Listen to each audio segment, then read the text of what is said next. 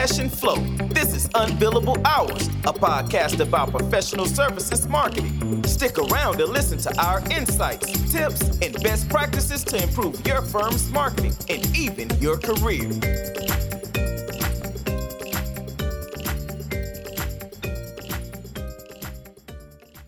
Hey everybody, welcome back to this latest episode of the Unbillable Hours podcast, which I know is late. We're dropping this on a Tuesday instead of a Friday as per usual. And our excuse for that is none, because it's our podcast, so we can publish stuff whenever. Just kidding. We had a bit of a busy Friday last week, so we didn't get around to drop this second part of our conversation with Mark Wainwright about systematizing sales. Promised you this second part, and we said he'd jump right into the question of CRM, customer relationship management, systems and software, and which ones to use if you're running a consulting business. So, without further ado, let's get to it. Here it is. So do you guys want to poke and prod a little bit about CRM systems? It's, everybody on the planet, it's one of those things, everybody on the planet has an opinion about CRM systems. And, Flo, you said that you use a system, and I've used a whole bunch of them. And because I know this is the payoff for everybody. They're like, oh my gosh, we waited forever in this podcast. Now they're going to tell us which one should we buy? They're going to tell us the best CRM system to go buy. This is going to be great. They've been talking about business processes and all this other stuff. Now we're going to tell them about CRM system. This is great. And we might not. No, I like, we discussed this before, right? You sent me a list of systems we wanted to talk about. I was like, oh my god, there's like 50 names I don't even know. So maybe instead of discussing individual platforms, could you I really like your framing there of it's a business process first and software second, and then maybe do you have a few pointers for firms as they maybe pick software, or maybe you can share even some insight, like what are the typical systems? Like if I'm a marketer and I hear Ash and Flo tell me all the time I should familiarize myself with the CRM. Well, which one do I learn, right? What's a good thing to do for a career? I often with the big names always being Salesforce, HubSpot. I don't know. I hear mean jokes being made about Microsoft products. What's your take on the landscape? Are there clear winners in the professional services space? Maybe that's my first question. Right. Good question. You did mention a handful of them, and and we've talked about this in the past. And one of the aha moments that you come across when you've dealt with so many CRM systems. I've been using CRM systems of some type for over 15 years or so, dating back to sort of the Microsoft Contact Manager days, which was their early sort of, invention, wasn't it? Yeah. It was right. Yeah. It wasn't, it was probably on my Palm Pilot or something like that. So it was, nice. This is forever ago stuff to now. I work with various systems across all my clients, and I worked with Salesforce for years, and one of the aha moments, one of the funny things that I always mention and we talk about is that if you think about it, what was the genesis of Salesforce, right? I think the genesis of Salesforce was created to sell Salesforce, right? So right, so that's and if people start to understand that, it's like Salesforce does a really fabulous job of selling a relatively low dollar, high volume SaaS product, right? Subscriptions, essentially, yeah. Yeah, okay, subscription, yeah. right. Yeah, right, that's gotcha. it. Yeah. And if you look at CRM after CRM, and you're trying to find one that fits your professional services business, you start to understand pretty quickly that, wow, this product that they're trying to sell to me is really designed to sell a low dollar software SaaS product at high volume. And it just doesn't fit professional services, because professional services are, again, low volume, low quantity, high dollar, complex. And the tools are just not built that way. It's like your revenue engine in professional services, your pipeline cranks out a $100,000 or a $500,000 or a $50,000, project, project closed every week, every month, whatever it is, chunk, right? That's it. Low dollar, high quantity, SaaS products are, 1,000 closes a day, or, whatever it is, right? It's just, and they're all $19.95 a month. Boom, boom, boom, boom, boom, boom, boom. It's just going seats, selling seats. So they're radically different, and it is really hard to find a wonderful CRM product that fits your business process and your business needs from a professional services standpoint, because you're not an ideal client. Professional services firms are not ideal clients for CRM systems because they don't have an army of full-time salespeople. They don't have this high volume, low dollar sort of, just just crunching deals through situation. They have a lot of contacts and not a lot of opportunities. Projects come and go. So it is hard. And I mean, it's not impossible. If you're a boutique, sorry for interrupting, what might be the case that there is, because you mentioned the thousands of closes, right? If you're a boutique, might be you don't even have any more at 10, 12 clients at any given time, and you're doing just fine, right? That's why I like your spreadsheet so much, is I might not even need a ginormous database to keep the overview over all my project, because there's not that many, depending on how my business is structured. Right? But and to get to, because you asked the question is, what are some of the things that are super important in any sort of, even a spreadsheet, you could use a CRM system, a spreadsheet, whatever. One of the most important things to integrate into that is that sales stages things, and also sort of activities associated with different sales stages. Because at any moment, you can have a handful of deals in your sales pipeline, and you have to know at any moment in the day, you have to know, what did I just do, and what do I need to do next, and when. Right. So it's this activity, this tight activity focus that frankly most CRM systems don't do a very good job of. Is, what have I done? What do I need to do next? When do I need to do it? And oh, by the way, since I'm not sitting in my CRM system staring at it all day long, because I'm in Outlook and I'm in this other stuff, because I'm in professional services and I don't deal with CRM systems all day interesting. long. That's true. I need a little reminder. I need you to tell me this. I need you to remind me on Tuesday, I need to do this thing. And in order to keep the deal moving, I need to send a note, make a call, whatever it is. And most CRM systems don't do a very good job of just saying, hey, you're right, call Bill on Tuesday, because they're built to live in that, right? The professional sales people who do nothing else, they live in those things. They turn on the computer, fire up the Salesforce. That's everything they need, right? Whereas the consultant has to toggle tabs from PowerPoint or whatever. Never thought about that. Yeah, true. But this is so interesting because of the fact that I'm fully aware how many times people who've run events, or people who've run basically a sales engagement, forget to put things into the entire, into the CRM. And they also have really data. A lot of places also have data issues on top of that.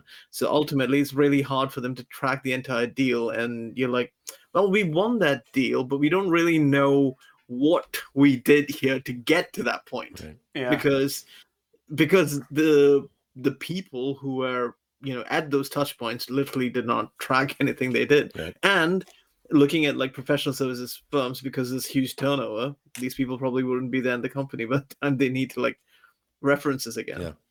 Yeah. I like to say the fundamental reasons of having any process is to get better at it over time. Right. That is why we have processes. It's not necessary. It helps to let us know what to do next in the moment. But most importantly, it lets us improve over time. Right. That's what processes are all about. They're fundamentally put in place to run, test, and improve. Right. That's what a process is all about. And if you aren't following the processes that are in place, or at least testing and experimenting and practicing with them, then you're not contributing to that process improvement part. And, when you look at sort of the Department of, and I referenced this, it's so funny this comes up. I referenced this in another podcast that I was on. The Department of Defense created this way decades ago to assess their various processes, and it has to do with maturity models. And it's at one end, it's sort of emerging everything's ad hoc. There aren't really any processes in place. Next step is we have some processes and some people are following them. Next is like we have processes, people are following them, and further steps are we have processes, they are being followed and they're being improved, right? That is a critical step in the maturity of any business processes, that you are improving your processes. So if you're not following them, or at least testing them to see if they work or not, and then seeing how you might change them, you're not improving. And organizations that are mature to the level where they are operating at a process improvement level, like Lean Six Sigma, that kind of stuff, are hitting it out of the park. They're the ones that are making, $500,000 per, of annual revenue per employee.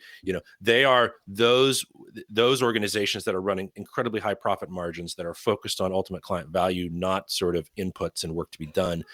They are the high flyers, and they are ones that just are just leading the charge. So it all has to do with that, not just having a process, but using it enough to get better at it. But So take notes, people. No more excuses, right? Yeah. Because that's also the vicious circle of excuses, right? Oh, the data is crappy, so I'm not putting my stuff into the CRM anyways because no one uses it because the data is crappy. Yeah, no surprise, sir. Anyways, you were just saying, not all the CRMs do a decent job at being professional services friendly. But and you can name names on this podcast. I don't care. Do you have recommendations? Do you want to give them, or is like Sure.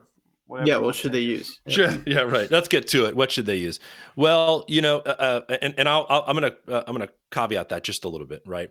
A lot of CRM systems depend on the existing technology systems that are in your organization, right? It is naive to think that you can take any CRM system and just drop it into your organization and have it integrate well with everything else you're doing. So that is a huge deal, because if we're talking about professional services, if we're talking about firms that don't necessarily have many or any full-time salespeople, who don't have a 24/7, kind of high-flying, dedicated sales practice, and they aren't in their CRM system all day long, they have to have something that integrates into their other systems, right? Yeah. So for organizations that are entwined very, very deeply with Microsoft, Dynamics is helpful. Dynamics generally needs a good bit of customization, and it's also very expensive. And one of the things about Dynamics and Salesforce and some of those more expensive CRM systems is that they need to be administered, meaning that you need to have a technical, internal and an external technical resources in order to administer those. So you have to have the resources, not just to pay your seats and all that stuff, but you have to have someone who can administer that. So that's a big deal. In the past, I have used Zoho, HubSpot's. HubSpot's kind of an interesting one. HubSpot's Genesis. They kind of, I don't know, maybe they sort of invented this whole sort of inbound sort of concept of marketing, right? It's like we're going to be a content engine, and people that's going to generate leads, inbound leads, right? They really grabbed that. So they created a tool to be able to create content, push it out, receive those leads, and their CRM system works okay, but you can clearly see if you spend any time with HubSpot, their CRM system is sort of duct taped on the side of their marketing engine, right? Which is fine. I was going to say I find it can cover quite a lot of not super sophisticated use case. Let's put it that way, right? Which actually shops, is okay, right? Yeah, it's okay. I think we get into trouble if things get more sophisticated. I've used Insightly. I haven't used it for some time. I currently use Nimble, and I use Nimble because it has a couple really killer functions. And first of all, it's not very expensive, so it's affordable for most smaller organizations, and it has a keep in touch functionality. And I'm going to define that.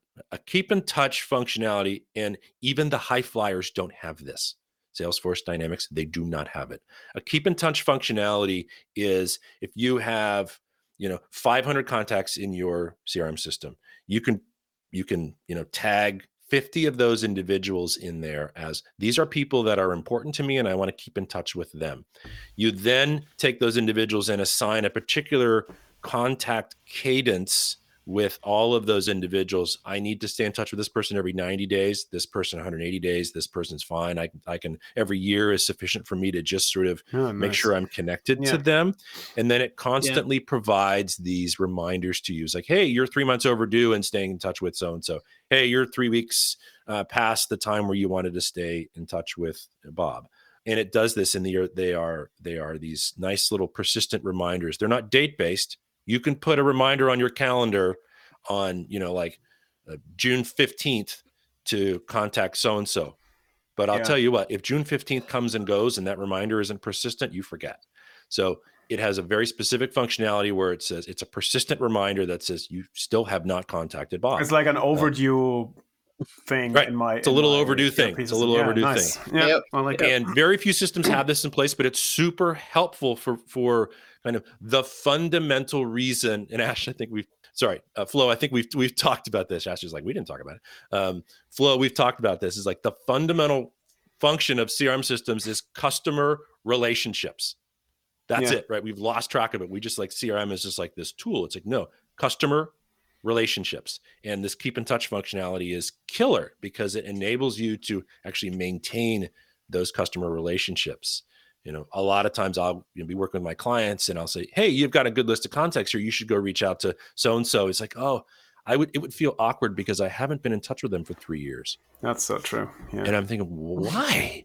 If they're an important contact, why have you not been in touch with them for 3 years? It's like, oh, I was busy. I was doing stuff. I can't believe it's been 3 years. It's like, well, you need some help. And to Ash, to your earlier point, I mean, if you were to have some discipline around that stuff, and I personally try to, but I'm not great at it. That aside, if you were to do that more regularly, the data quality issues you might still have, they probably become less and less. I mean, there's other technologies nowadays, enrichment tools. You can look at LinkedIn, blah, blah, to keep track of people. But one of the issues some of my clients still have is they have these email addresses, and then you send something out, and half of them come back because it turns out that person has left.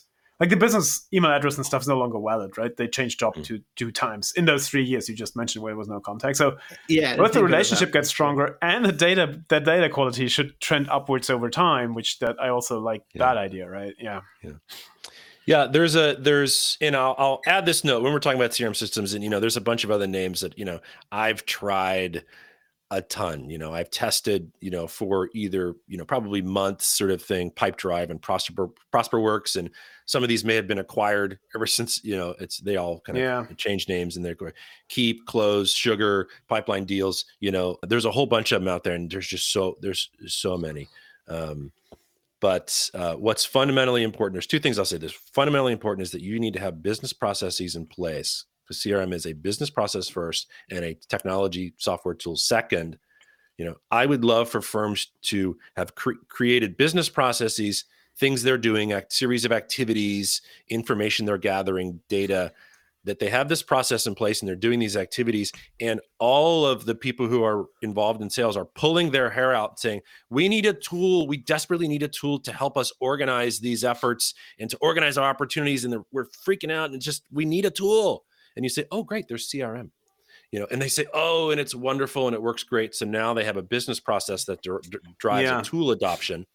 But it's what happens. The other thing happens is somebody who has a wild hair goes out and buys a tool and drops a license on top of everybody in the firm and says, here, go use it. And there's no urgency. They don't have a business process. They don't have a practice of, outbound outreach, staying in touch, running opportunities through a rigorous pipeline. Yeah, and to your earlier point, definitions, right? I mean, I'm on HubSpot. I can say this. So you open up HubSpot for the first time, there is deal stages in there. Yeah, they're just there. So, but the tool doesn't tell you, or maybe it doesn't. I haven't read the documentation. Thinking about it, that could be true. But you should have, even if there is documentation about it, you should have your own definitions and be very clear about it, right? I think that was the first point you made. And I come across this as a layperson who works around CRMs, but I come across that part so often. Either there is no definitions, or sort of going back to the entire point of this discussion, there is, but and I've worked in marketing agencies where this was the case. People had beautifully designed, sophisticated sales processes, even with, like, to your earlier point, with helpers for the different stages, and it was rotting in some PowerPoint somewhere in SharePoint, and no one who was running the business used it. And you could clearly tell in the winning streaks of the teams who were the few people who were doing it, for lack of a better word, by the book, because they had a win rate that was like twice as good as everybody else's. And if you worked in and were like, hey, the last pitch you did, how did you do it? And they sort of cooked up their own stuff and it wasn't working. Sorry, that was a short rant, but I think that's also very important, right? And besides that, Flo, I just want to add, because I was involved in like purchasing enterprise software at place. One of the things that you have to look into before you purchase is make sure that there is an education component, because if they don't have a team that teaches you, you're going to be in the same situation where you are. I mean, I understand when it's a single user license, but when it's like a large company, you better have that education element. But to Mark's earlier point, I think where that breaks down and is that these guys are used to, I don't know, the software is used to sell subscriptions, right? And I don't, maybe to just give people one practical example, like all the stage buckets and stuff, you can use these to drive projection reports out of a CRM, right? Oh yeah. And if the CRM is built to sell a subscription license and there's a fixed price per seat plus minus maybe a discount, right? You get a reliable pipeline prediction out of there pretty quickly. Yeah. Now, with a consulting deal, to your early example, Mark, where the overall opportunity maybe is $250,000, but in negotiation, which keep in mind, that's very late in the stages, right? We decide on just settle for the 50 out of those 250 first, right? Suddenly all the numbers, like there's nuances to these types of things, which you will probably not hear during the typical CRM onboarding process, because these people are not, or not, maybe not as well. Maybe some of them are, I should be fair here. Yeah. But I've sat through a few of them where it was clear that they have a playbook that's not, to Mark's point, tailored to the professional services world and the intricacies there. Yeah. Good point. And I mentioned I was going to say a couple of things with and it might be a couple more. One of the important elements of adoption has to do with making the use of a CRM system a compulsory part of a sales process. Not that you're twisting someone's arm to use it, but you're creating an element, a step, a particular thing that is done in your business's sales process that needs to be driven by the tool. Whether it's, your qualifications are your qualification questions for that conversation are baked into your CRM system. So you have to turn to the CRM system and complete the form, with the qualification questions and getting their notes and responses and everything else, or, whatever else it is, that helps adoption. Not in an arm twisting way, but creating an element of your sales process that is baked into your CRM system that makes using the CRM system compulsory. That speeds adoption, because the reality is most professional services firms can close a deal without ever touching a CRM system. Yeah. They just don't have to use it. There's no compulsory part of it that makes their sales process less than someone else who is using the CRM system. So you have to figure out what that is and bake part of your sales process into it. The other note I wanted to say, and this deviates a little bit from CRM systems, is that there's this interesting genre of apps that's emerging called PRM, personal relationship management. And a lot of these, it's interesting, you're seeing it throughout the pandemic and other things like that, is that, and a lot of them are sort of personal, sort of relationship-based sort of stuff, just like friends losing track of friends. And one of them's a coder, and they're like, oh my gosh, I'm going to make an app that sits on my phone that's going to remind me that it's been 6 months since I've talked to my good friend Bill, right? So that whole genre of apps is starting to emerge right now. And one of the interesting things is for a business user, it's a little tricky because a lot of them just live on your phone and they aren't tied into sort of like systems and larger business systems. I think they will at some point. I think it's going to integrate and be really sweet. But one of the cool things about having a PRM, a personal relationship management system built on your phone, is that it records when you email them, when you call them, and when you text them. So it's so cool. You could say, oh my gosh, it's been, 3 months since I've talked to Bill. Here's my little reminder to talk to Bill. I sent Bill a text. Boom. There was my interaction. So it's an interesting thing. And again, it's a lot of these are driven from the pandemic where people have lost touch of each other and they're starting to emerge. There's a few out there. There's one called Dex. There's Levitate. There's Nat App. There's Monica, I think, is actually kind of an open source solution. There's a hand, and if you search, you can find them. So they're really compelling, and they start to bridge this CRM business thing and this PRM personal thing. And they're interesting tools, and they're worth, if you have, if there are individuals in your audience that say, look, I'm just having a really hard time keeping track of important people in my life, business or otherwise, these are really compelling tools. Interesting. Yeah. I think that was 60 minutes almost worth of lots of great insight. And I could go on, but I think we gotta wrap this here. Perfect. Thanks a lot, Mark. That was great overview over how you get from thinking about a business process that's essentially made up of conversations, right, and relationships, into at the end sort of tooling that, right, using software. I think that will be quite helpful for people. And I also think that that's not everything to know about sales process and CRM, but that would be maybe a good start, right? 80-20 rule that should get you quite a long way. Yeah. So I'll say thank you for that. Brilliant stuff. The last question we then always have at this point in time is where should we send people to if they want to hear or read more from you or sort of build upon what we've just heard and really get into the weeds of all these things? Right. I hopefully have an informative website at wainwrightinsight.com. I am a frequent flyer, I guess, on LinkedIn. So I use that channel. That's an important channel for me and hopefully my audience. So either of those are great channels to get in touch with me. I've recorded a number of podcasts, including your great show. I appreciate all of you, the work you guys are doing. I appreciate you inviting me to join you. This has been a great conversation. So I'm happy to chat with any and all. And this has been a great conversation. Nice. So thank you for joining us, Mark. And Flo, any last words? No, I'm gonna stop the recording here, and I say have a nice Friday and then weekend eventually. Or for the people who download this on Monday, which according to my stats is quite a chunk of you, have a nice start into the week. I don't know. There we go. Thanks for listening to Unbillable Hours. If you want more, tune in next week. You know where to find us.